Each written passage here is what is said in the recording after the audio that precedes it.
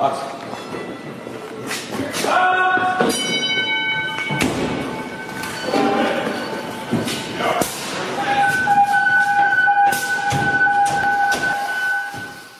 to the Student of the Game Fire podcast with your host, Danny B. Today's guest is CJ Dwiggins. CJ has been with the Winston-Salem Fire Department for 7.5 years, where he's currently assigned at Station 2, Ladder 2, as an engineer. He's also a lieutenant with the Mocksville Fire Department. CJ loves teaching forcible entry / through the lock. He is a cadre member with Passion of the Craft and recently Twisted Fire Industries. CJ believes the fire service is starving for knowledge but drowning in information. With that being said, I present CJ Dwiggins. All right.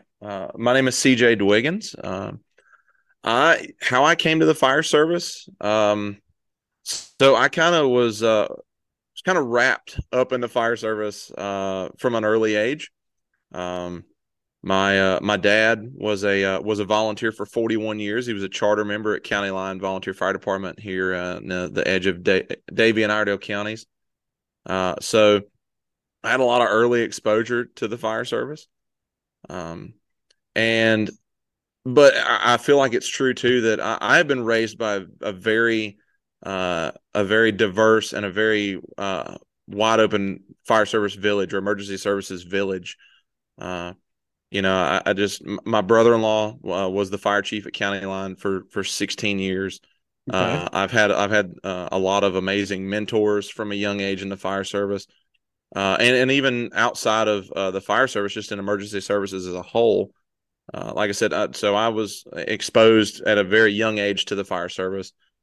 Being that my dad was a volunteer, he started out as he was assistant chief for a little bit, and then kind of demoted to the rank of captain, and he served as the training officer and the training captain at County Line for as long as I could remember.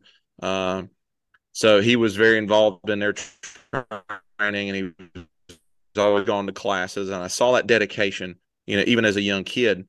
And so when it came time for, I turned like 14, and it was splitting time between Boy Scouts and fire department. And my mom told me, she said you spent 8 years in Boy Scouts. One of us is going to be an Eagle Scout, and it better be you. And so I ended up finishing that up as well as starting in the fire department. But so sorry, the radio's going off over there. Forgot to turn that off. You're good. But we used to have barbecues. I was serving tea down there at the fire station on for barbecues, for the biannual barbecues whenever I was like 7 or 8. Okay. But one thing I'll say about Dad was he never forced me into the fire service. Like, it was always just there, but he never really said, "Hey, I want you to do this," or he never pushed me in that direction. He let me find it for myself. Okay. So that was really, really neat. Like, he brought me to it and he showed it to me. And my dad was my moral and ethical compass in life. And as far as parents went, with my dad and my mom both, I hit the lottery with parents. My parents were older when they had me. My mom was 40. My dad was 42. Oh, wow.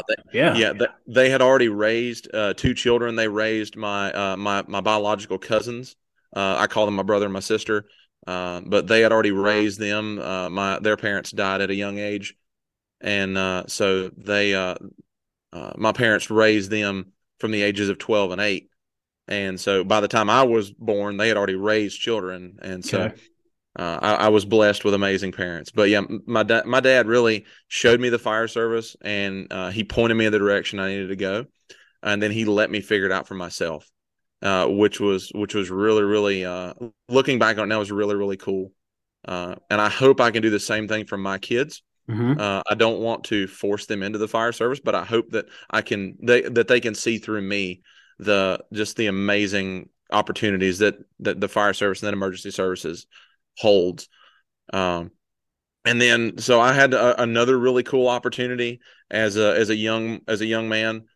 I was wanting to go to NASCAR Tech in Mooresville. I was like eat up with like race cars and NASCAR and whatnot as a young kid as well. And so I was like, well, cool. This fire department thing is cool, but I really want to work on race cars. And so I was like, I was down in the shop here at the on the farm piddling, and I was rebuilding engines and auto tech at school and stuff like that. And I really wanted to go to NASCAR Tech. And the summer before my senior year, my dad approached me and he's like, "Hey, I saw the 911 director at it was actually at a neighboring fire department's fundraiser." And he's like, "Hey, would CJ be interested in doing an internship at 911?" I was like, "Huh." I mean, I've listened to the radio my whole life. Like Right. my dad had a Plectron. Actually, I've got it in there. It still talks. Okay. But my dad had an old Plectron that I listened to from the time I was old enough to recognize station numbers. And so he's like, would CJ be interested in a in an internship? And I said, sure. So I ended up applying and getting an internship with 911, the Davie County 911, my senior year of high school, the summer before my senior year. And so completed that internship the summer before, and then came back my senior year for a apprenticeship. And so the county actually hired me part time as a 911 dispatcher when I was 17. Wow. So Okay. so everybody else in high school was working at McDonald's and wherever, and I was a county employee, and so they took a chance on me. And my old boss man Ronnie Robertson, he was and he still is an amazing mentor in my life. I'm very very glad that God placed him in my life, because he shepherded me and taught me from a young age how a supervisor treats employees. Hmm. Ronnie treated everybody like family. He didn't, admonish you in public. He didn't drag you out and whip you if you did something wrong. He took you behind the door, and he talked with you, and he treated you like family. Okay. And so I am very much appreciative of him. Still am. He's been there for me even after I left 911. You know, 8, 9 years ago. I Okay. think I've been gone almost 9 years from the 911 world. But so yeah, I kind of got my start there. And, as a young 17-year-old, almost 18, I was taking calls. I wasn't allowed to take 911 calls. I took all the non-emergencies and did all the dispatching. But even then, just exposure to to every facet of emergency services, law, fire, EMS. I made a joke one time. I said, if you called Davie County 911 in the middle of the night, if you called veteran services for the county and you hit enough buttons, you'd get a 911 dispatcher.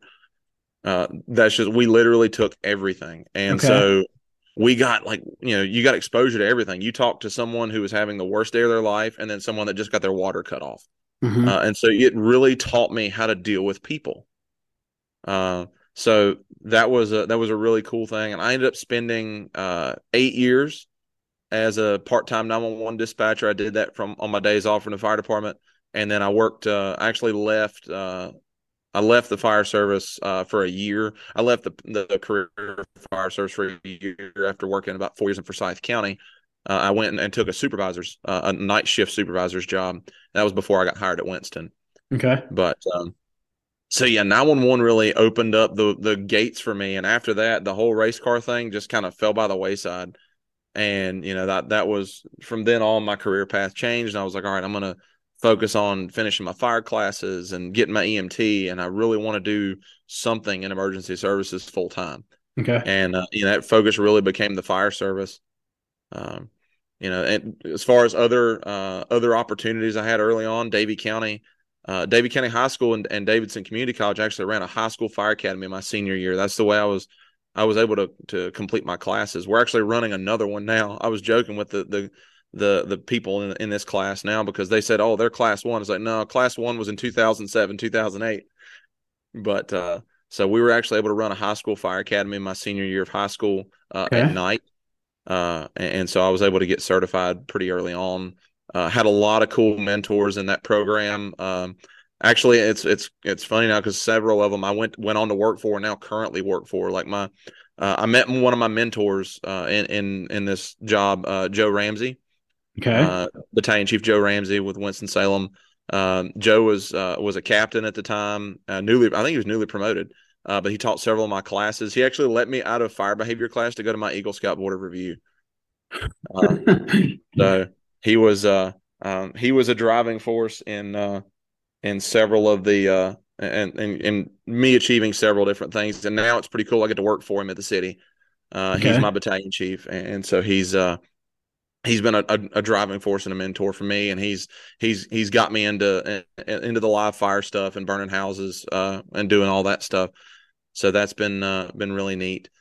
And then I went on to I got hired at Forsyth County Fire Department in 2010.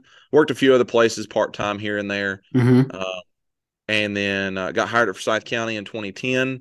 Was outposted at a little volunteer department in the northwest side of Forsyth County for 4 years and was an engineer there. Just in our little rural volunteer station, which was neat because coming from the rural volunteer world, it was not that much of a learning curve. Okay. Uh, so, coming up in county line, we only ran 300 to 500, 300 calls a year, and you go to a place that runs 500 to 700, not that much difference. So, but still was good exposure, and got to cut my teeth as a career firefighter. Cut my got to cut my teeth at a couple other places part time. I ended up working at Mm-hmm. Village of Clemens for 7 years part time. I was eat up. Uh, Hey, it's not wrong with that. Not wrong with yeah, it at no, all. nothing wrong with that. But and that was before I was married and had kids, and Right. Right. um, so, but yeah, like I said, I can't speak enough about the village that raised me in the fire service. I mentioned my brother-in-law. My brother-in-law was the fire chief at County Line for 16 years. He really kind of helped mold me and shape me in the fire service, where Dad was kind of behind the scenes, uh, you know, on the home front. Mm-hmm. Dad kind of retired whenever I started getting really into it. Mom always said that she raised two children through the fire department, and that's because whenever I was little, when Dad would get up and go on calls, she would have to sit up with me all night, and then and after I got into the fire service and got to running calls, and Dad retired, she would have to sit up with Dad all night while I ran calls. Nice. So but yeah, my brother-in-law was a huge influence on me there. He kind of helped shepherd me through my early fire service days. He kind of helped me cut my teeth as an officer. He gave me an opportunity to serve as an officer at County Line. I served all the way up to assistant chief under him, Mm-hmm. then took over as fire chief for a year. Um, Probably not one of the smarter things I did as young as I was. Still had a lot of learning left to do, Oh yeah, but yeah. I took a lot of life lessons out of that. Okay. Uh, so yeah, No, I was yeah, gonna say we've all been there. yeah, We started volunteers, and you get promoted to like a captain spot, and you're like, I yeah. don't know, 19, 20, and yeah, you're absolutely right. You still have learning Well, curves. we were just talking about this the other day because we were and the fire service has changed so much just in the short span of time that I've been in. Whenever I got certified at County Line, whenever I finished my firefighter certification, I was the fifth person ever. I'm pretty sure I was only the fifth person ever certified in the department. Okay. Uh, um, and that was just the nature of the way things were in the Mm-hmm. rural volunteer fire service. Mm-hmm. And you're looked at as like the subject matter expert. And there I was, I was 23 whenever I got promoted to a chief officer's position, Mm-hmm. and I was so dumb. Uh, I had so much learning left to do, and I'm very thankful for those opportunities. I'm very thankful for those most what I'm most thankful for is the lessons I learned out of that, Right. uh, because that has helped me, set me up for later on in life. Um, and then let's see here. Took a year off in 2014. So my dad passed away in 2014, and he was, like I said, he was kind of my milepost in life. And so I took some time away from the career fire service following his death, and just I really wanted to kind of refocus things. So I took a full time job at Davie 911 as a night shift supervisor, Mm-hmm. and or I eventually ended up as a night shift supervisor. My partner got the director spot, and so ended up. Ended up there for about 8 to 10 months, and I was like, you know what? I applied for Winston on a whim, like I knew 100 guys that worked there, All right. and was like, you know what? I'm just gonna fire a shot in the dark here, and I'm just gonna see if I'm gonna get hired. And so I put in, got hired, and ended up back in the career fire service, and it's been a really really cool adventure ever since. there are tons of opportunities. Have had a gambit of opportunities there. I was downtown for a little bit. I was on the rescue truck. I've been on the hazmat team, uh, which there are people that are very good at hazmat. I'm probably like the world's worst hazmat tech. Right, Uh, right. so, but there have been some really, really cool opportunities there, and we've been able to we go to a lot of good stuff, and Mm-hmm. I've had a lot of good opportunities to learn. So, I've really enjoyed my time there. Okay.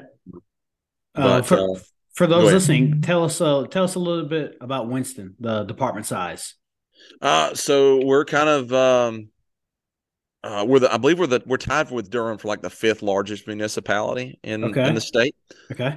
We have 20 stations. We have 26 companies now. I think we just added station 13. They skipped it for years and they went back and added station 13. So they just went online. So I think that brings us up to 26 companies, if I count correctly, 360 some people in suppression. Okay. We've got a lot going on, and the city is so diverse as far as like just there are so many different little niches you can fit into. Right.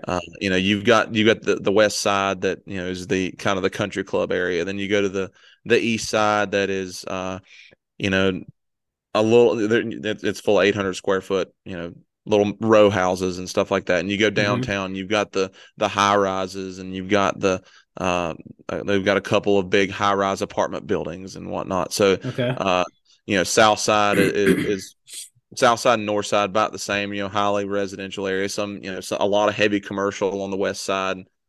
Um, so where I'm stationed at now, I'm in a lot of heavy commercial. Okay. I'm out near the mall. So we got a lot of big box stores. I mean, we just got rows and rows of them down Haynes Mall Boulevard and Stratford Road. So it's a growing area industrial wise or Okay. commercial wise. It's still a growing area industrial wise as well. So downtown they got a lot with Wake Forest. Mm-hmm. It's changing from it was a tobacco town, and now it's all technology and innovation.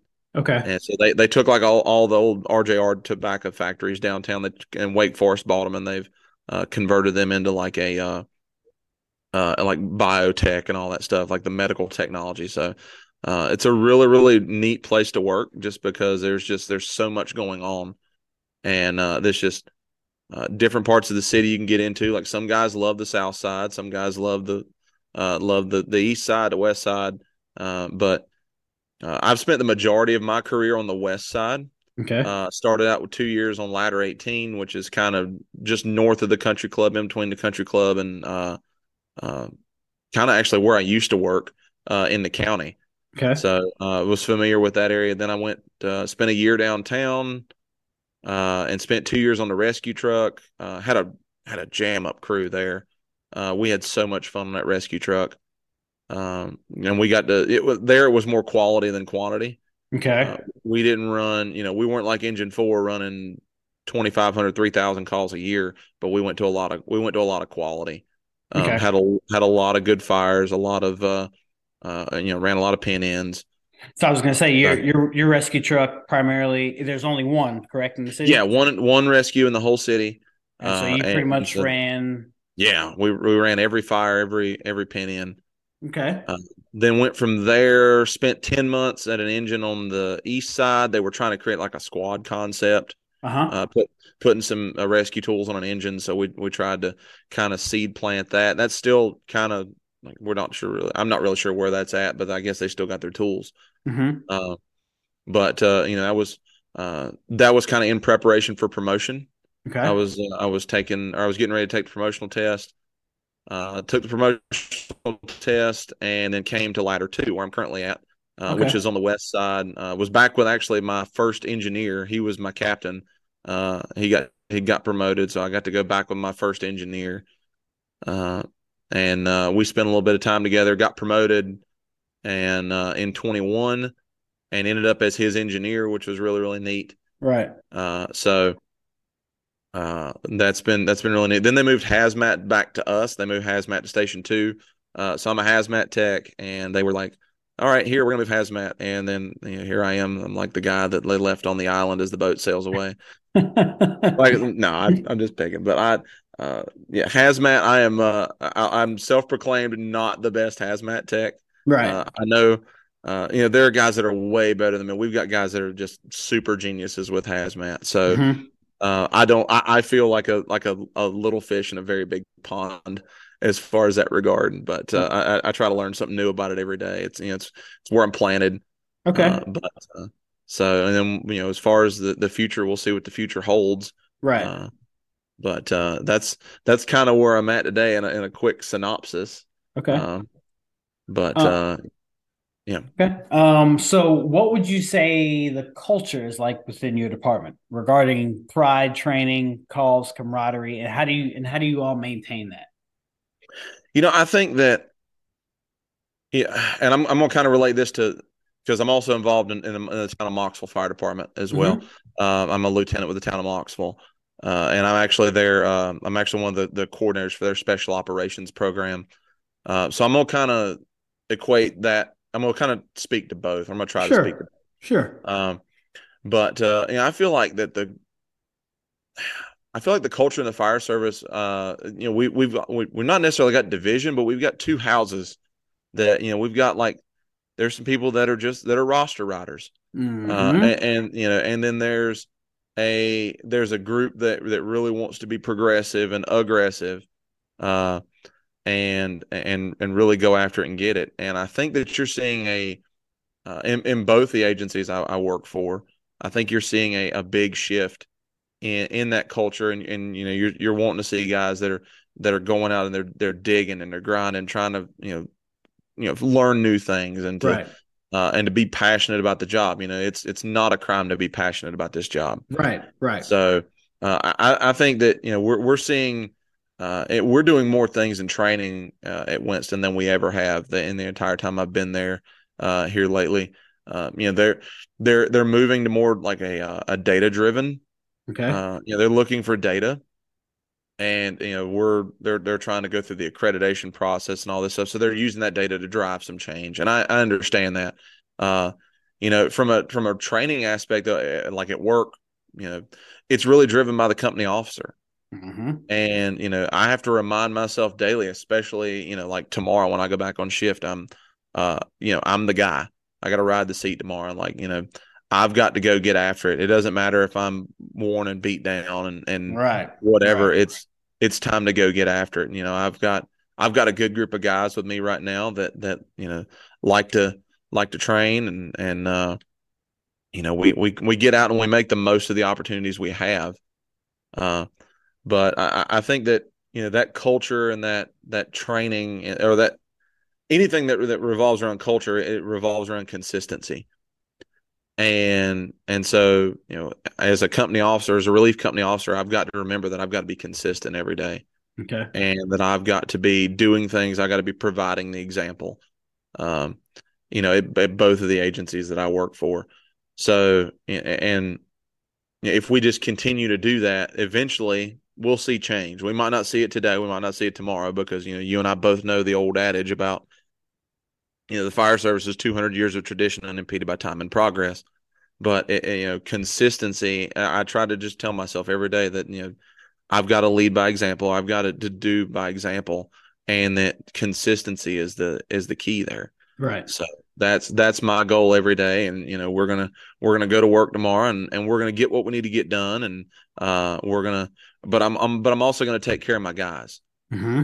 Uh, you know, well, I'm gonna take care of my guys and make sure that they have what they need. And I feel like that's the other thing too is that's what matters the most is you take care of you guys, physically, mentally, emotionally, uh, spiritually, whatever. But as far as the pride, the training, I feel like we've got a really good, cool, we got a cool little company pride. I feel like that's kind of oozing through the fire service as we speak. There's just this resurgence of company pride. Hmm. Like Winston, they're allowing us to do like company T-shirts, and you get an email every other day Cool. from somebody Cool. doing like some kind of company T-shirt or whatnot, and that's really really neat. And we're doing the same thing at Moxville. Like I'm, we've got the special operations team. We've got our little thing, and then the some guy made a ladder company logo and Okay. Okay. whatnot. So it's really really neat to see that, just that company, that resurgence of company pride, because sometimes you do, especially during COVID, and we almost felt like it was like we're trying to be out of sight, out of mind. Right. Right. So you know, as a fire service as a whole, it was like, all right, we're just trying to be low key here, try not to stick out. But Mm-hmm. yeah, the camaraderie, I love the brotherhood that we have. I love the I could literally pick up the phone. I have picked up the phone and call dudes up and be like, hey, need to talk about this, or if we have a bad call, I know I can pick up the phone and I can talk to whoever. Right. Uh, I know I can pick up the phone at any point in time, and I can call my old senior fireman from Ladder One and talk to him, and there's such a good culture, I feel like, in the fire service as a whole, really, of us being better brothers. We have seen for so long that this whole suck it up buttercup Yep. mindset does not work. And so I feel like that we're finally coming to terms with, hey, we got to take care of each other. We can still we still may have to do some negative reinforcement from time to time, Right. but at the same time, I can take care of you as a brother and as a friend. Even if I am your supervisor, even if we are in that supervisor and employee role, I Mm-hmm. can still take care of my guys, and that does nothing but build camaraderie. It builds up that brotherhood, and so yeah, we've I feel like we're doing a better job of taking care of each other. I feel Mm-hmm. like that we can always improve in that. There is always room for improvement in everything we do, but Right. I feel like we definitely are doing a better job of the camaraderie. Right. Right. No, that's good. That's good. Because I like what you said. Because it's amazing that it's all it takes is the little things. Like you go up to the chief and you go, "Hey, chief, we'd like to make a T-shirt or do a company patch and maybe get a logo made." And the chief, if the chief's willing to do it, to say, "Yeah, sure, go ahead." But we need to remember, we also need to show, "Okay, chief, you're allowing us to do this, but we're going to show you that we're also doing this." Like whether it's going out and training, not being slack asses, like it's Yeah. you got to give on one end to receive, but you have some firemen that believe, hey, this is what I want. I want this, and that. But what are you showing to reciprocate that back to the Yeah. chiefs so that they can see that? Yeah. And yeah, I'll kind of jump over to Moxville for a minute. We've got I work for amazing fire chiefs. I work for like I said, I work for a lot of good people at Winston and for the town of Moxville. But our fire chief at Moxville has probably been one of the best chiefs I've ever worked for. And he's a battalion chief for Statesville. Okay. But not full time. But he has done such an amazing job of building the culture there. It's not necessarily a culture of one way or another. It's not like my way or the highway. Mm-hmm. It's a culture of excellence, Okay. and we are encouraged to be ourselves, and we are encouraged to be aggressive and progressive firemen through him, and he kind of allows us to have a lot of leeway to take that progressive step. And like I talked about, or like I mentioned to you before, I think before we got started, the town just moved to hire 6 full timers, and that's been a huge change for us because I say we're like the melting pot of Davie County Okay. because every career fireman, it seems like every career fireman in Davie County goes to work part-time at one of 3 places, and so we're one of those places. And so we've got guys from all over. We got a Greensboro guy, we got a several Winston guys, we got a Salisbury guy, we got a guy that works in Cornelius.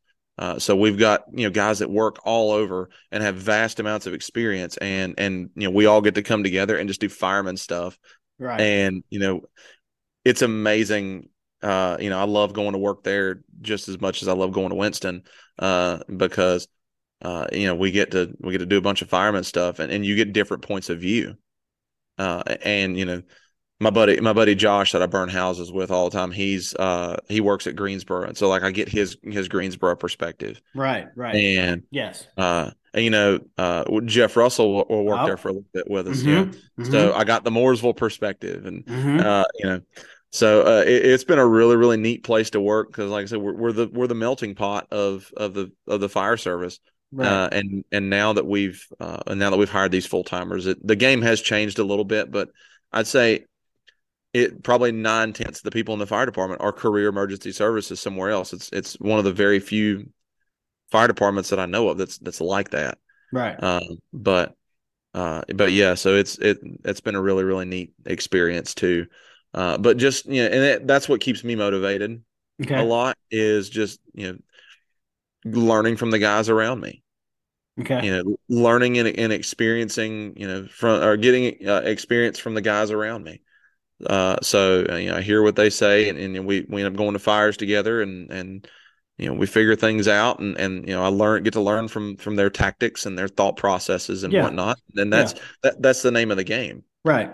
Right. because we can't just have a my way or the highway mindset.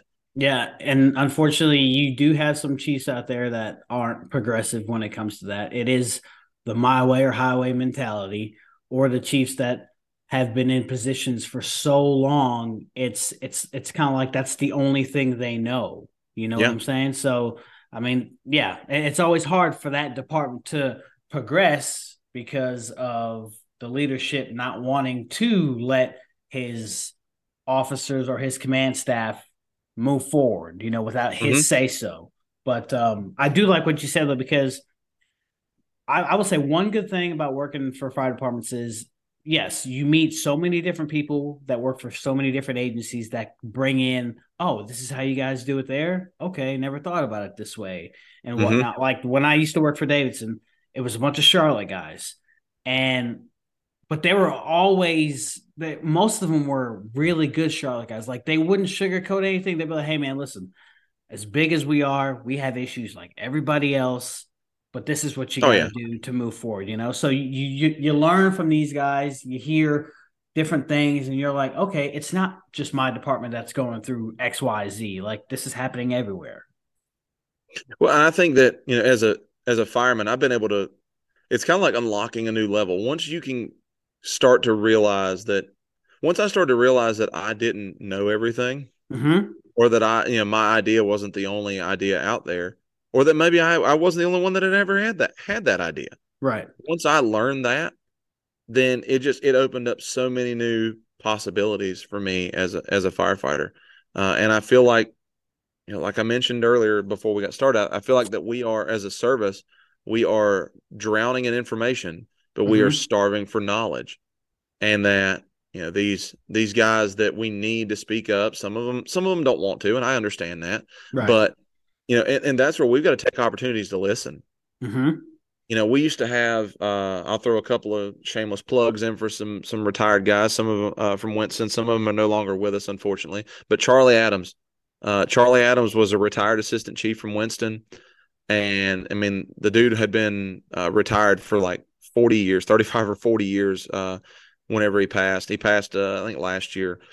And so, but he would come around to the fire stations and he would just sit down. He would bring us ice cream. He'd bring Okay. the guys at 5 or 11 ice cream. And the couple times that I was lucky enough to just, be traveling down to 5 or 11, and Charlie would come by and he would just sit down and he'd bring you ice cream and bring you ice cream cones, and he'd just sit down and want to talk. And it was such a cool experience. And you'd be there, and there'd be rookies, moving around, and be like, "Hey, get in here and sit down.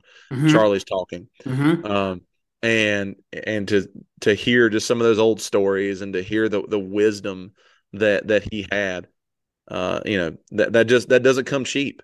Right. That absolutely doesn't come cheap. And so we've got to take an opportunity to listen to things like that. And that's one thing I've been trying to do as I'm getting older and as I'm getting more experience in the fire service. I'm just trying to listen. Right. I love just going to these whether it's going to conferences or whether it's just sitting around the table. Either way, I love just sitting back and listening and just digging into what to people's fire service journey and or to Mm-hmm. what made the difference for them in their career. But yeah, going back to what I was talking about with the we're drowning in information, but we're starving for knowledge. I feel like too that sometimes we get this attitude of, well, I know this and I don't want you to know it because I don't want you to be better than me. Right. And Right. that's one attitude that I pray that I never have. Right. Because I spent the last week teaching instructor 1 and 2, and I feel like that is an excellent opportunity for me to get to share my mistakes. Mm-hmm. And I love teaching instructor 1 because it gives me an opportunity I feel like I get to lay the groundwork. I get to be the brick mason there that lays the groundwork for these guys that are going to be the next generation of our rookie school instructors. Right. And so, I get to tell them, hey, I screwed this up. Here's what I did. Here's how I mismanaged the class. Here's how I didn't use my time wisely. Here's how Mm-hmm. I didn't play to the strengths of the student. So, don't make the same mistakes that I did. Right. And so I really feel like that's an excellent opportunity to get to do that. And I love it because, I want those guys that just passed my instructor 1 and 2 class this past week to go on and be better than me and to go on and be our next our recruit school instructors and make a difference in the next generation of the fire service. And the other part of that is I feel like I probably beaten their heads all week. So look, this is not about you. Every bit of this is not about you. Like you've got to realize that, yeah, you might get to wear a fancy shield or a fancy, coat or whatnot that says Right. instructor on the back of it. But at the end of it, the only thing that matters is the learning of the student Mm-hmm. and whether they comprehend. And my goal whenever I get to teach, and I've been really, really blessed to get to teach, getting into that whole game is a completely a longer and probably it's a longer story, but I've been able to teach for several different community colleges, for a couple different independent training groups. I teach with Passion for the Craft and with Twisted Fire Industries now. Uh, so that has been really, really neat. But to uh, doing that, you really have to focus on, this is about the learning of the student. And I think that those, everywhere I've worked has always done a great job of that, of centering the learning around the students Mm-hmm. and bringing them to a place where that's their knowledge, them gaining knowledge to take back is more important than anything else. Right. So Right. I've really got a chance to enjoy that. And like I said, I think it's so important that even if we're not teaching in a formal setting, Mm-hmm. that Yeah. Yeah. No, I agree. even you as the engineer or the senior firefighter or whatever, like my 2 senior firefighters, whenever I was on ladder 1, I don't think Wade and BK will mind me telling this story. My 2 senior firefighters on ladder 1, when the first day that I got there, they pulled me into the bedroom. The truck had a big bedroom in the back of the station. We all Mm-hmm. slept in a gang style bedroom, and so they pulled me in the truck bedroom, and they looked at me and they said, we know who you are. We don't really, it doesn't really matter to us. What matters is that, we're here to take care of you, but also the buck stops with us. And, if you have a problem, it stays in the back of the truck with us. Mm-hmm. You don't go, you're not going to the officers yet. Mm-hmm. You're going to handle it with us, and we're going to keep our problems in the back of the truck. And we're trying to keep Art and Brock from dealing with as little as possible. So Mm-hmm. we're gonna handle business. But if you listen to us and do your job, you'll be okay. And those guys were probably the greatest example of senior men that I've ever been able to be around, and I'm so thankful for that. And I love both of them dearly, and then I still love to give them a hard time about that. But they truly were. They were very good examples of informal trainers and leaders that had a profound impact on a young fireman. Okay. That they might not have been an instructor per se or whatever, but they taught me through example. Okay. But yeah, that's Oh, all right. yeah. No, but I think that's sorry, just definitely went on a ramble there. no, no, no. You're good. We can go down rabbit holes. That's fine. But I like, love it. especially now, like 2023, I could say with my experience that Mooresville has, we've hired so many people that don't have fire experience. Oh yeah. And I don't know what you want to call that generation because I find myself, I'm in that generation. I'm 38. I've been on 16. So yeah, I'm on my 16th year. And you hear a lot of complaints from the older guys. Oh, this person, they don't know anything. And it's not their fault. It's not their fault that they weren't raised how to, run a chainsaw or whatnot. But the point I'm trying to say is we as senior guys, the senior guys and girls that have been there need to show them what we want them Hmm. to know. We can't just keep bitching about it and not No. showing them. Like that's not doing anything. Well, I gave the same example this week when I was teaching. I took a really, really cool class. If you've never got a chance to do the UNC Charlotte Fire Rescue Management Institute, Okay. you really should. And it exposed you to several types of classes, that you take in the fire service. Like we had some great fire service people to come in and do some classes for that program, but then we also had like some academics. Okay. And some of those academic classes were those were long days. And I get it. They're trying to, you know, they're trying to teach you like some practical psychology and stuff like that. But one of the classes that I really enjoyed was a generational differences class. Okay. And I'm kind of crammed into that middle of like Gen Z, but not Right. quite a millennial, whatnot. Right. I'm born in 1990, so I'm kind of crammed in that in between. Like I remember before cell phones, but Mm-hmm. and like I remember dial-up internet, and then also know the newer stuff as well. So I'm kind of that in between. But they were talking a lot about those generational differences. And if you ask most everybody that knows me, they think or they call me an old soul because I was raised by old men. My dad, my mom were older when they had me, and so I was raised around a bunch of old men. So I act like a 75-year-old man trapped in a 32-year-old's body. But uh, but no, you can see those generational differences, but I feel like that as a service, we've got to remember that not everybody comes to this job ready made, Right.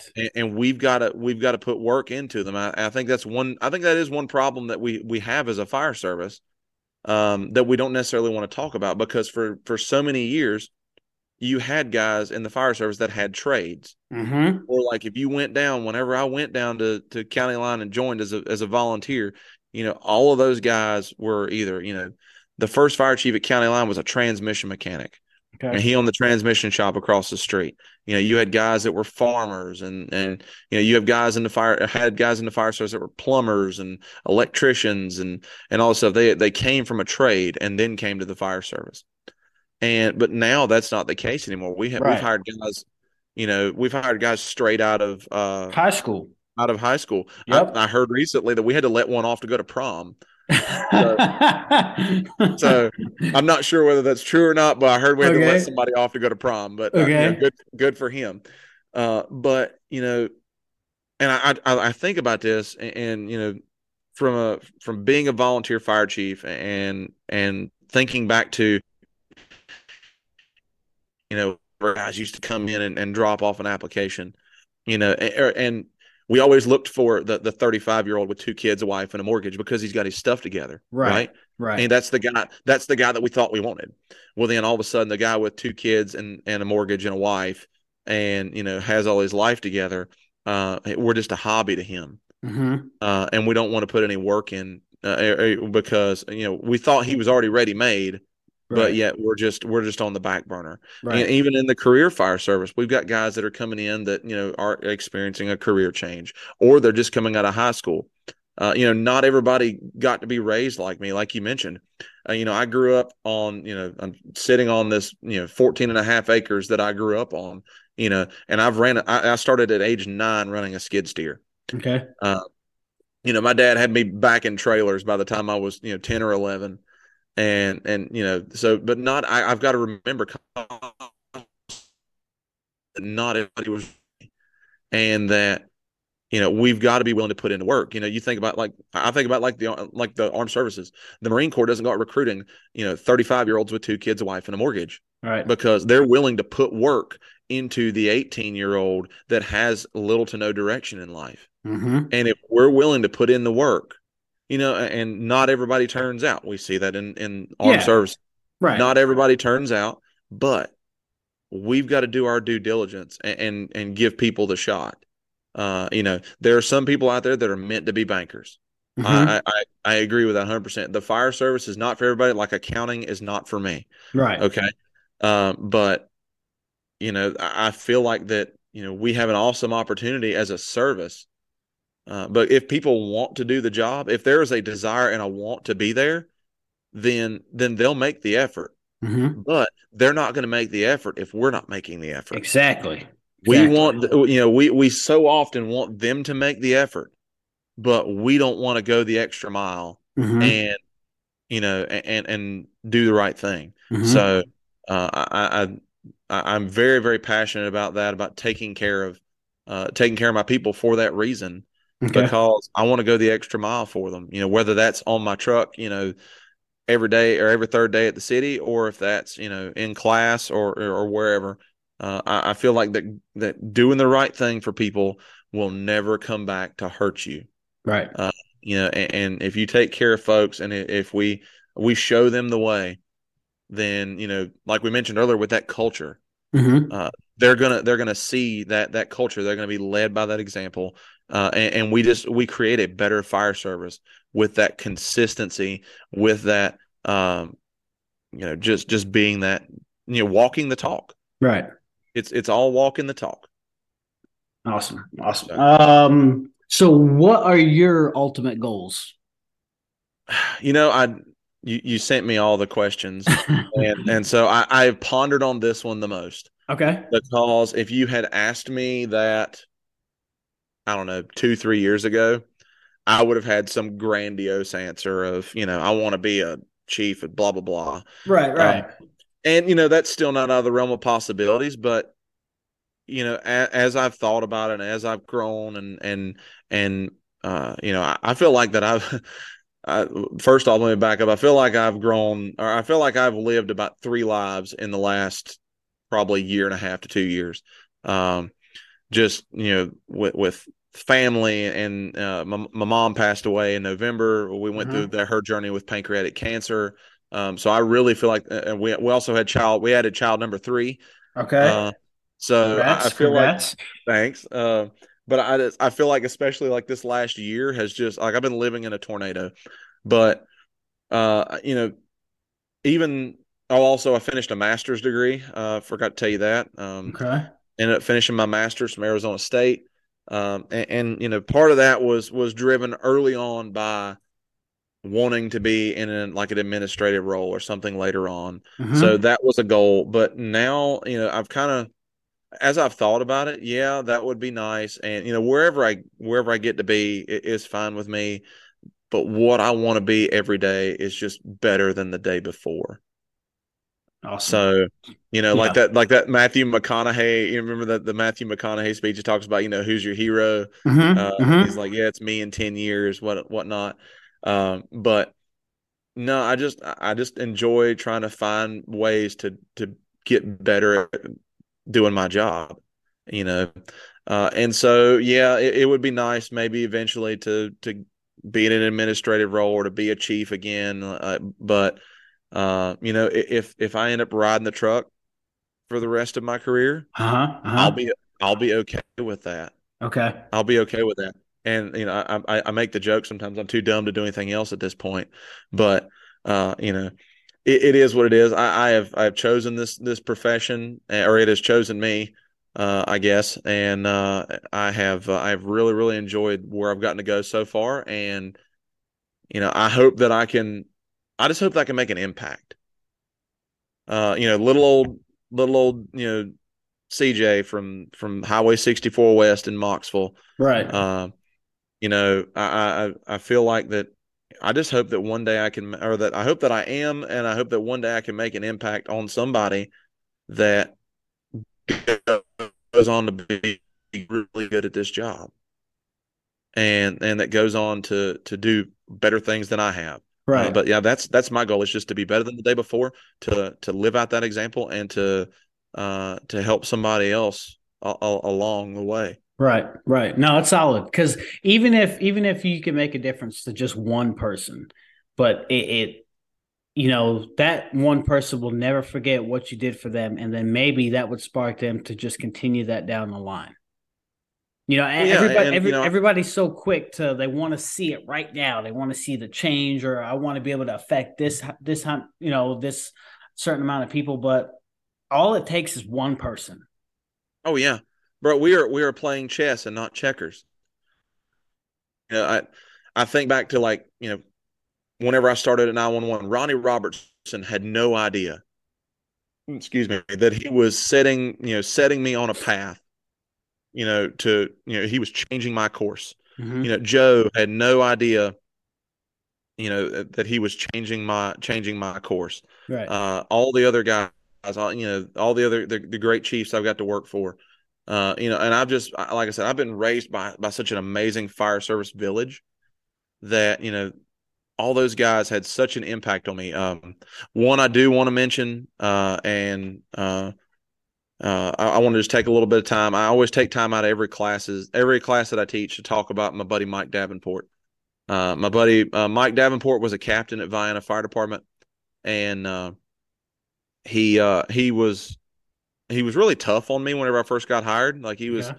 uh, I was a brand new paid guy. I was 20 years old. I was young. I was dumb, Mm-hmm. and Mike saw something in me that maybe I didn't even see in me. And so Mike was burning houses with Joe. Mike was kind of Joe's number two man as far as the live fire training stuff. And so Mike got a group of us together and a group of us young kids, and he's like, "Hey, we're going to burn a house this weekend. Y'all want to come?" And so we're all like, "Absolutely." And so Mike would take us to go to go to live fire trainings. And then we got to where it was like such a regular occurrence and whatnot. And we got to live out fire behavior class, you know, a weekend a month or something. I think one year we burned like 16 houses in a year. Okay. Like it was just we were doing something every single weekend. We were getting in so much training.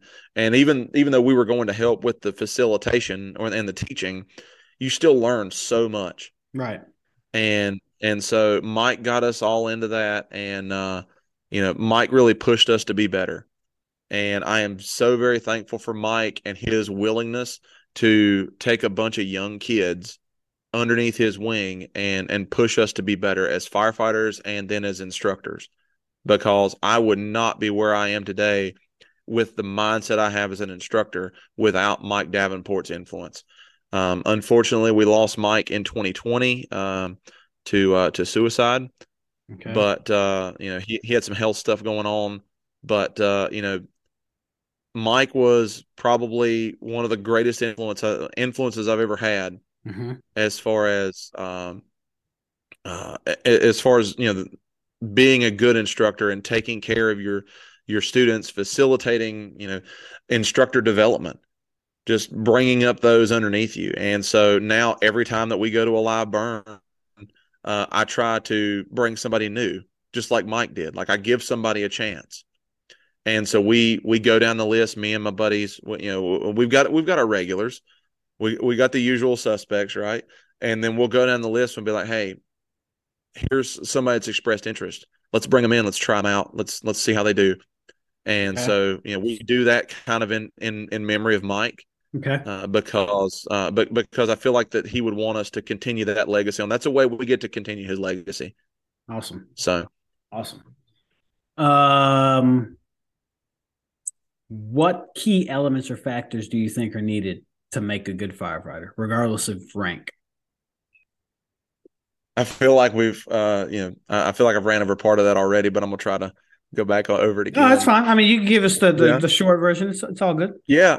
I'll try. You know me, I get long winded, but um, I feel like that just desire, internal motivation. Hmm. That's something that it's hard to teach. Right. It's hard Yes. to formally teach. It's something that, yeah, it's not necessarily always just solely bred into you, Hmm. but it's something that you learn through example, and you can get by other forms. but you've really got to have this desire in you to be better and to learn all you can and to not to not listen to the haters that go, well, why are you going to take that class? Why are you spending your own money? Right. Uh, Right. I'm just being a student of the game is probably the best way I think I can put that. And that's what your podcast is called, the student Right. of the game, right? Right. Yep. And I tell my guys that, and I tell them, like, everybody that I teach a class for, and I told my instructor class this past week, said, you've got to be students of the game. They're, MJ and Kobe didn't get to where they were I'm telling by you, just people. picking up a That's right. basketball That's right. in the game, Yeah. right? Yeah. We've got to go back to school, and I make a joke in class about get off your phone on the crapper and read something Mm-hmm. about this job. Get off of TikTok and read something. Right. And just be a little bit better every day. Right. So I feel like that the desire and the motivation, you've got to have that internal motivation, that self motivation to really get started. Mm-hmm. And I get that I struggle with that some days. I Everybody am does. not perfect whatsoever. And Right. you get up some mornings and you just look at the clock and you're like, I do not want to people today. Yep. Uh, Yep. I mean, so it's where we're human. Like yesterday, it was yeah, Sunday. It was low key Sunday. I'm like, all right, I'm gonna go get this workout in. And I was like, you know what? I haven't done this in a while. Let me do a workout in gear, breathing air. And on like my yeah, second round, I'm like, why in the hell am I doing this? But when you're done, it's like you're glad you did it, but that's the thing. It's like I don't want people to think you're always motivated. Oh, he's gonna go out there and do this. I don't want to. I'm a human like everybody else. I don't want to do it all the hmm time. But the benefits and the reward to when you're done and you're like, I'm glad I did it. It's what just makes you keep doing it every other yeah. day. Well, and I think too that, and I just thought about this, that a lot of times, and for me early on in my career, it was the fear of failure. Right. I had to Yes. push past that fear of failure. Yep. You don't Um, want to look bad in front of your peers, but that's not what it's about. yeah, no, Totally get it. you've got to push past that. Like, one thing, was teaching with Twisted Fire a couple weekends ago, and Chris Clark, is a Oh great yeah, great he friend of is. mine, I think his and his tag is the 8 up engine, but he is damn good. the I'll eight give up him engine, that. yeah. But you know, he showed me a few things as far as masking up with my gloves on. Uh Like, I'm just, I've got my glasses to fool with and all this stuff. And so, huh. that adds a layer of difficulty for me because I'm blind Right. as a bat. Actually, Right. there are bats that see better than me. But I that he taught me a few things. And so during that class a couple weekends ago with Twisted Fire, they had a section where we were masking up with our gloves on. And here I am, supposed to be here in a little bit. I'm going to be teaching these guys some stuff, and I'm out Mm-hmm. here fixing to mask up with my gloves on. And I was like, man, if I mess this up, like, Mm-hmm. then they're gonna look at me and go, man, this dude. They're gonna come to my station here in just a little bit and be like, all right, well, this guy couldn't even mask up with his gloves on. What's he gonna teach us? But still, just getting over that fear of failure and learning to suck at something new, Yep. uh, and then getting those reps and building that muscle memory. That is, I teach that in forcible entry and say, look, you've got to learn the muscle memory of how we position the bar. Mm-hmm. And, once you get that down, once you get over that fear of failure and you can start to build in that muscle memory, then we start to enhance the skill. Then we start to grow and to learn, Right. and we get that repetition in. But yeah, that fear of failure, man, like it just, even early on, you talk about fitness. Early on, I was can I cuss on this? Like, Oh I yeah. don't Yeah. know. Sure. Absolutely. Okay. Absolutely.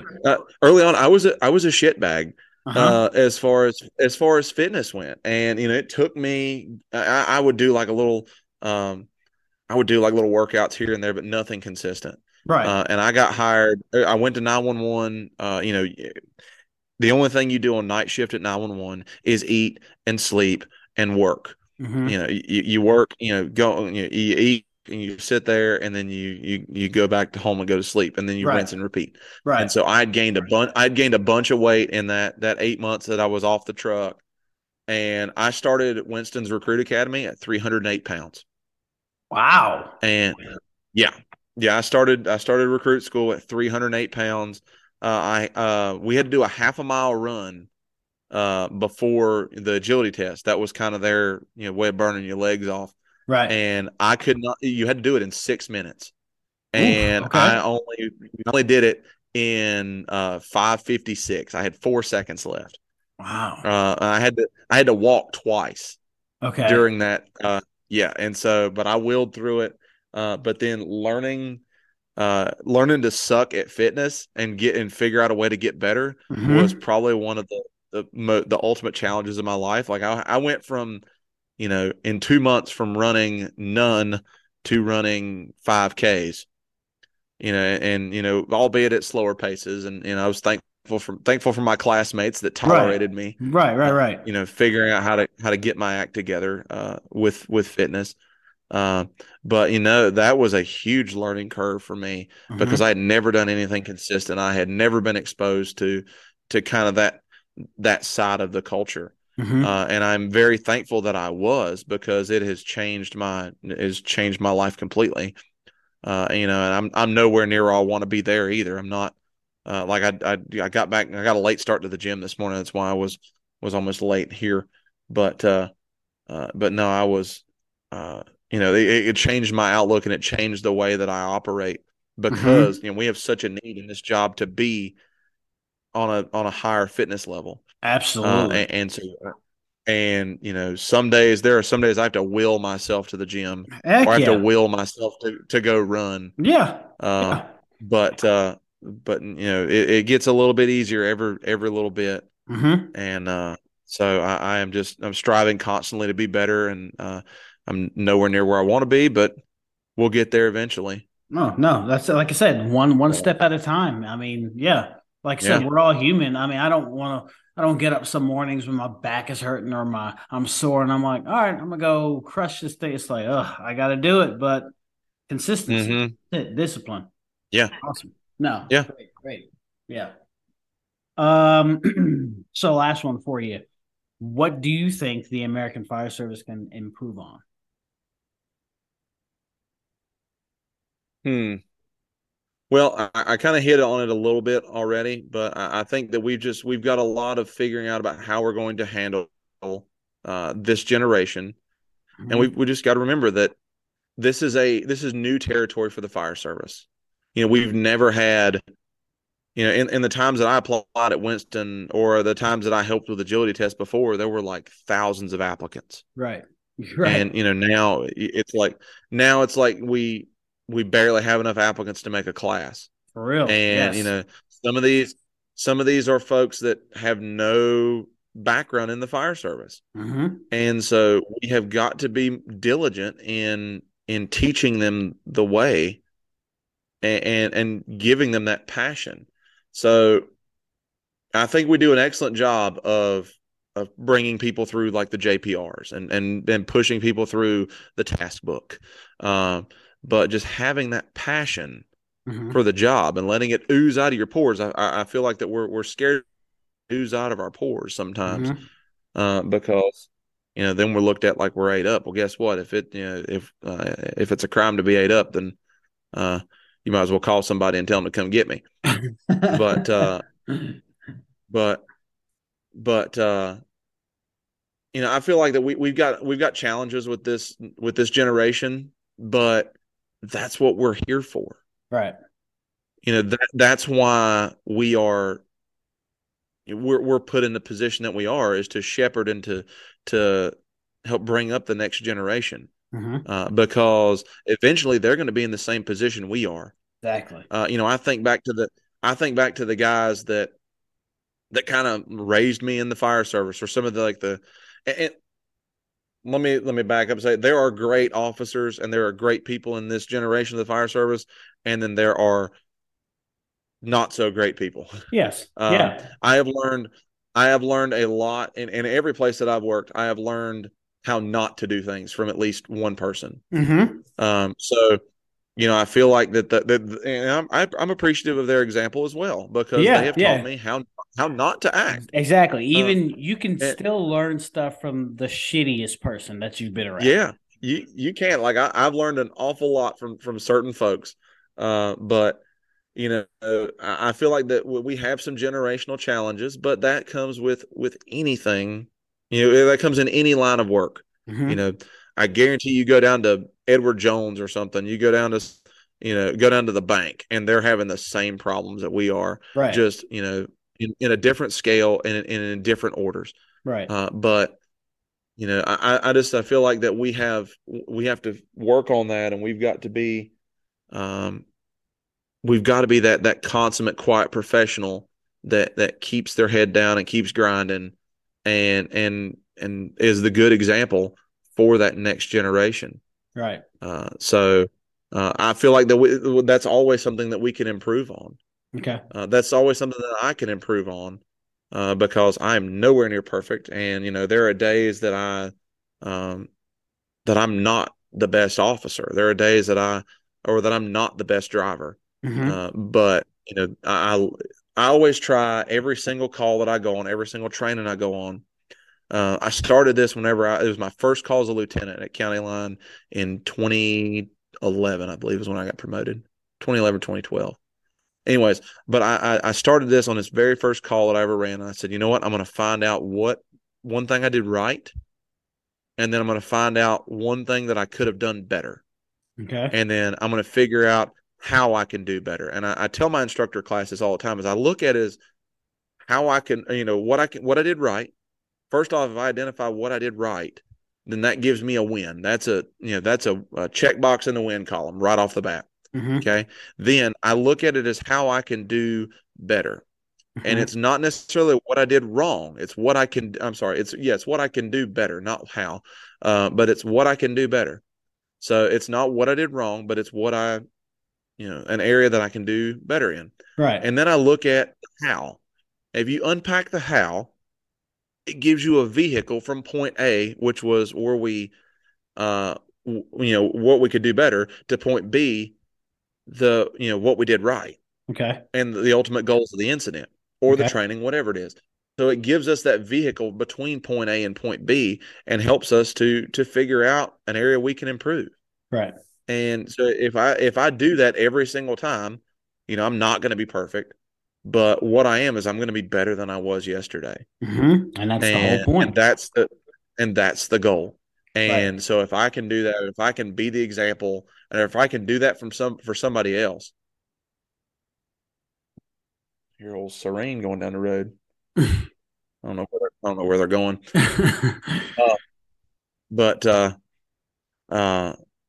but yeah, man, it's all about just taking care of our people, and being that example and being better than we were yesterday. So No, I um, agree. I I agree. think that we should always have an attitude that there is something we can improve on. Right. If we Absolutely. ever, and people told you for years that, if you ever feel like that you don't need training, or that you feel like you got this down pat, then you just go home. And that never Mm-hmm. really stuck with me until I, Mm-hmm. gained some years of experience under my belt, and I had some failures, Right. and I really, and I screwed up some stuff. And then it's like, yeah, I really don't have everything figured out. And I really need to hold on to that attitude of, hey, just learn to suck at every day, and Mm-hmm. then figure it out, Mm-hmm. and then make everybody else better around you. No. But yeah, Solid. I think Solid, so. I man. think that's what we can improve on. Absolutely. Absolutely. Learn something new every So day to get better every day. One thing before we wrap this up, you before we started this interview, you said that you went and taught internationally. Tell us about that. yeah, I didn't have to travel internationally, thank goodness. Oh, But so I had an opportunity in October of last year to teach a group of firefighters from Mexico. And so they came up. My battalion chief at work has they call it Global Gear Initiative. And so if anybody has any old or out of date turnout gear, hmm. or apparatus, Okay. or equipment or whatnot, you can reach out to Global Gear Initiative, and they're on Facebook, I believe. Um, I think the uh, I think the official name is TASR Global Gear Initiative. It's an acronym for my battalion chief's kids' names. Okay. And so I think it's TASR Global Gear Initiative. But anyway, Global Gear Initiative, they take turnout gear and equipment, and they've done a lot of work in South America and Latin America, and so uh, they invited a group of firefighters up from Monterrey, Mexico, and brought them here to North Carolina, and we trained them and basically did the North Carolina RIT program Mm-hmm. over the span of a week with them. They didn't get the certification or whatnot, but they basically took our program, what the skills that we taught them. They had a photographer there all week, like taking pictures and videos and whatnot. Mm-hmm. And it was essentially a train the trainer course for them. They took what we know and they took it back to Mexico, and they've been working with a program called Programa Mayday Mexico to develop Mexico's national RIT program Okay. and their Mayday processes. And so that was a really neat process to be a part of. It's the first time I'd ever taught with a translator. That was different, Oh, I but bet so. fortunately, yeah, because every now and then you get somebody that doesn't understand my Davie County talk, but then. Uh, but then this was on a whole different level. Mm-hmm. And so fortunately I had two guys. One of them works for Winston. He was actually in recruit school with me. Luis Alvera and his brother were translators for me, and so Luis is a breathing school graduate as well, and so he kind of knew the skills and the JPRs we were trying to get done because of attending breathing equipment school. And so he was able to kind of put it in terms they could understand. Right. Uh, but just Right. but just going through that class, and learning, how different, but how alike we are. That was so interesting to be a part of. Uh, and also it set home for me that the fire service is all local. Mm-hmm. Firefighting is local, just like politics are. And like because we were talking about a structure, Okay. and they were like they're giving me like looks like I've got seven heads. And then I was like, Luis, tell me what's going on. And he's like, one of them started talking. They're like, you don't understand. Like all the houses in Mexico are cast concrete walls with window bars already poured in. Like I didn't understand the building construction dynamics there. You know, Okay. we're we were we were teaching and talking like we were in North America, Right. and where houses are built of lumber and siding and stuff, with a brick veneer. And they're like, no, that's not how we do things. And Okay. so it was a learning experience for me to get to be a part of that class, and to experience that, to have to teach with a translator, and to just try to get the message across with a language barrier. Mm-hmm. And that was such a cool experience. Those guys were great. They were probably some of the hardest working firefighters I've ever seen in my life. Like, you and I have both been to classes where, the guys are like, as soon as I can get out of here, I am peacing out. And, Right. Right. whenever 5 o'clock rolls around, I'm out of here. Right. And, there were days that we whooped these dudes and we down, and they were just like, give me some more. Okay. They were out there wanting to get reps and stuff, after we were done. We're like, all right, y'all can go home. And they're like, no, we're not done yet. And so that was really neat. Awesome. We have a group coming back in June of this year.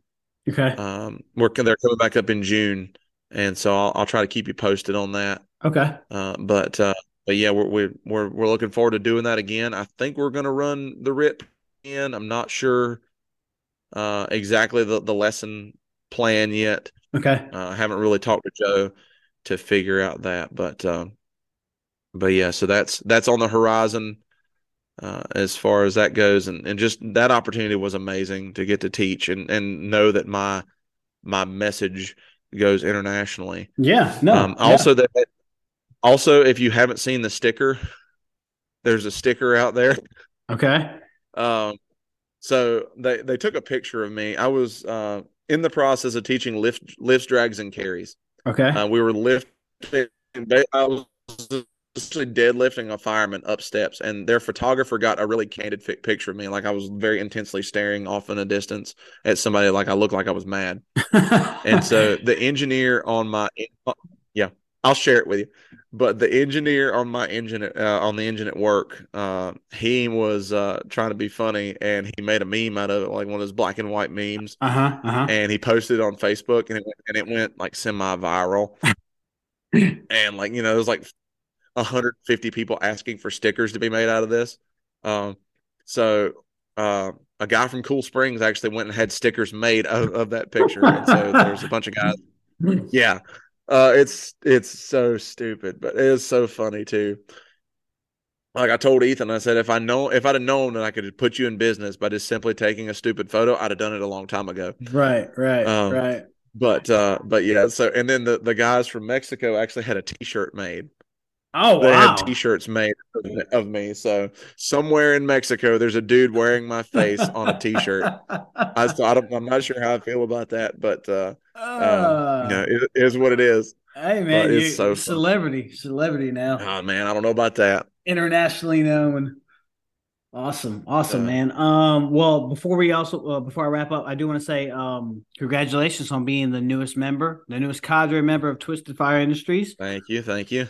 I hope to see you Carolina Fire Days coming up in November. I know Hopefully, it's yep, 4 days before registration, and yep. I am definitely signing up for the Mr. Aaron Fields' class. Oh man, yeah, I'm so pumped about that. First off, I want to thank Twisted Fire for that opportunity. I've known those guys. I've known three-quarters of those guys a long time. In my career, and it was just a blessing to be able to go to classes, with them and to kind of be a part of the learning process. And then I got asked to kind of come help and teach, and I was like, I told my wife, I said I feel like I've been called to the big leagues. I'm just a I'm just a I'm a dumb hillbilly from Davie County. Right, right, right. I No, no, you're I good. don't feel like I belong here. But I just like doing fireman stuff with my friends, Yeah. and so that's going to be a really cool opportunity. Teaching with passion for the craft as well. Okay. We've got a conference coming up in September in Burlington, or no, I'm sorry, October in In Burlington. Burlington. I did see So that. that's going to be really really neat. So I think there's still some tickets available for that. Okay. But that's going to be Kurt Isaacson is going to be there, Uh-huh.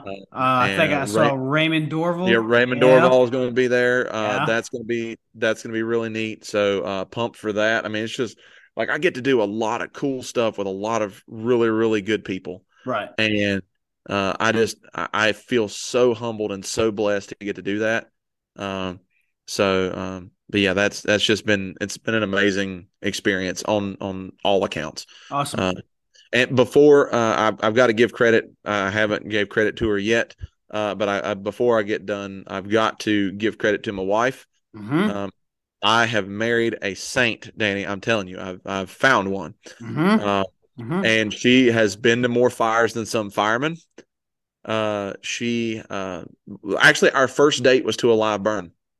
Oh, wow. That's Yeah, different. yeah. That's different. She came back from college. We burned a house in Moxville, and uh, I was like one of those dudes. Whenever I first got into fire service, after I got my 1 and 2 done, I was like, "Hey, y'all burning a house this weekend? I'm coming."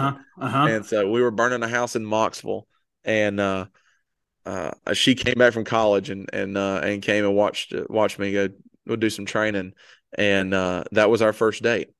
And so since then, she has gone to probably I don't know every bit of three-quarters of the live burns that I've done, that I've either participated in or taught in, Okay. and she brings the kids. Like my kids will tell you to shake and make sure your pass alarm doesn't go off.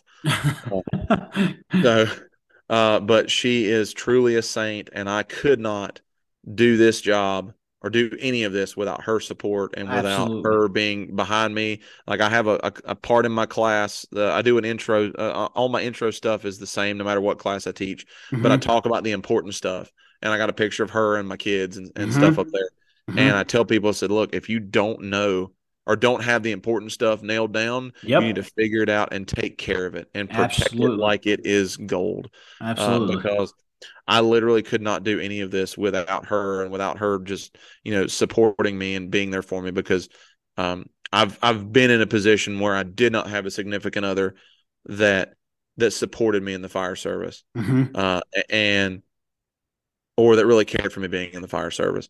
Right. Uh, but at the same time, I am so blessed to have her, standing behind me in everything that I do. And I'll be like, oh, I got to go do this. I got to go do that. And I have a bad habit of just completely overbooking myself, and just, I have a hard time telling people no. Mm-hmm. Because I love this job. And then she'll Mm-hmm. be like, look, we'll figure it out. We'll make it work. And then she'll just like show up with the kids. And then like, that's such a cool experience that my kids get to see what I do, and Right. to be a part of that. And, Right. uh, and she has been, such a blessing to me. So I could not, uh, pass up an opportunity to say just how much of a blessing she is. No, no, so that's solid, man. Like I said, wives, firefighters, wives, significant others, however you want to look at it. Yes, it takes a lot to be, especially if the individual is active, wanting to learn, going to classes and stuff. It takes a strong background supporter to continue moving that forward. So I totally Yes. agree with you, 100%, Yeah. Yeah. 100%. Good deal. Well, CJ, I appreciate having you on, pal. I know you like you along with many others that I've spoke to. Like, hey, man, I'm starting this, and I'd like to interview you. Everyone's reaction is like, what, seriously, me? And it's like, yeah, you. Why not you? So, I appreciate it. I know uh, Junior's gonna get a kick out of this one. That I had you on there Hmm. because he talks very highly of you. I Yeah, I love him to death, man. the pictures of you two at Burns, so I know he's gonna dig this episode for sure. Yeah, I love him to death, man. Like, he's a good dude. He's another one that has been a really really neat mentor to have, Yeah, and to be around. And uh, definitely I was a actually solid guy to work with. I was actually just talking about you the other day. I was talking about the first time that we ever met, because so Rick Dunn was in my, instructor Oh, 2 class. And so okay. I was like, Rick, weren't me and you and Danny all in Fire Officer 1 together at Uh huh. Mitchell, Uh the huh. night class at Mitchell? And so we got to talk about that. I was like, I remember when Rick was still with Boger City, uh, Okay. Okay. at that point, and all of us were in nighttime Fire Officer 1, Right. at Mitchell. So I was thinking back the other night to like the first time that we ever met. And Right. it's been a long time ago. It's crazy when you think about it, right? Like, damn, Yeah, I that was was over 10 years ago. Yeah, yeah. I'll tell you one thing I'm still trying to come to terms with. So, like, I guess I put myself in the older generation class, having to teach the new generation. It's like so surreal. Like Yeah. I've been doing this for this long, and it's like, wow, like they look at me as like, you're the old guy now. It's like, Uh-huh. shit, like time just flies. Well, even, I'm only 32, but even now, like, you go in recruit school, and I ask guys, you know, where were you on 9/11? Right, And right. they were like, I was not even a zygote. Um, what? Yeah. Like, that for me was like a seminal moment. Like, my mom always talked about, she knew where she was whenever Kennedy got shot. Mm-hmm. And 9/11 was kind of the same way for me. Like, it was, an ultimate display of public service, by the FDNY, by the PD, the Port Authority, all those guys. And we got Mm-hmm. to see it live on TV. Right. And it was just a watershed moment in our history. Right. And now I ask guys about it, and I'm like, they're like, well, I was not even born yet. I And know. it's a completely historical event. And so for me, yeah, I'm like, God, I feel like the old guy already, and I'm not, or I Mm-hmm. hope I'm not. But Mm-hmm. yeah, it's crazy, uh just how far we've come. No, awesome, awesome, man. It's crazy. It is crazy to think because I'm like, wow, I'm like that old person now. But anyways, um, and I before we go, I always call him by his nickname. I just call him Junior, but I'm talking about Jeff Hmm. Russell. Jeff Russell, man. Shout out to you, Jeff, uh, for CJ. Awesome dude. So I'm sure you're gonna love this episode. So, well, buddy, I do appreciate it. I'm really honored, to for you to think about me. Absolutely. I got your message, and I was like, what, same thing. I was like, wow, like, Right, right. I am a little fish in a big big pond, and I am honored to be here. So, No, no, man. thank It's you. been great. It's been great. I'm sure the listeners are gonna love this one. Yep. All right, All pal. right, See you buddy. later. All All right. right, see you, man. Thanks. If any of the listeners out there are or know of a great firefighter who embodies the principles of being a great communicator, goal-oriented, hardworking, humble, passionate, and professional, regardless of rank, career, or volunteer, contact me at studentofthegamefirepodcast@gmail.com. Until next time, stay focused, stay committed, and stay safe.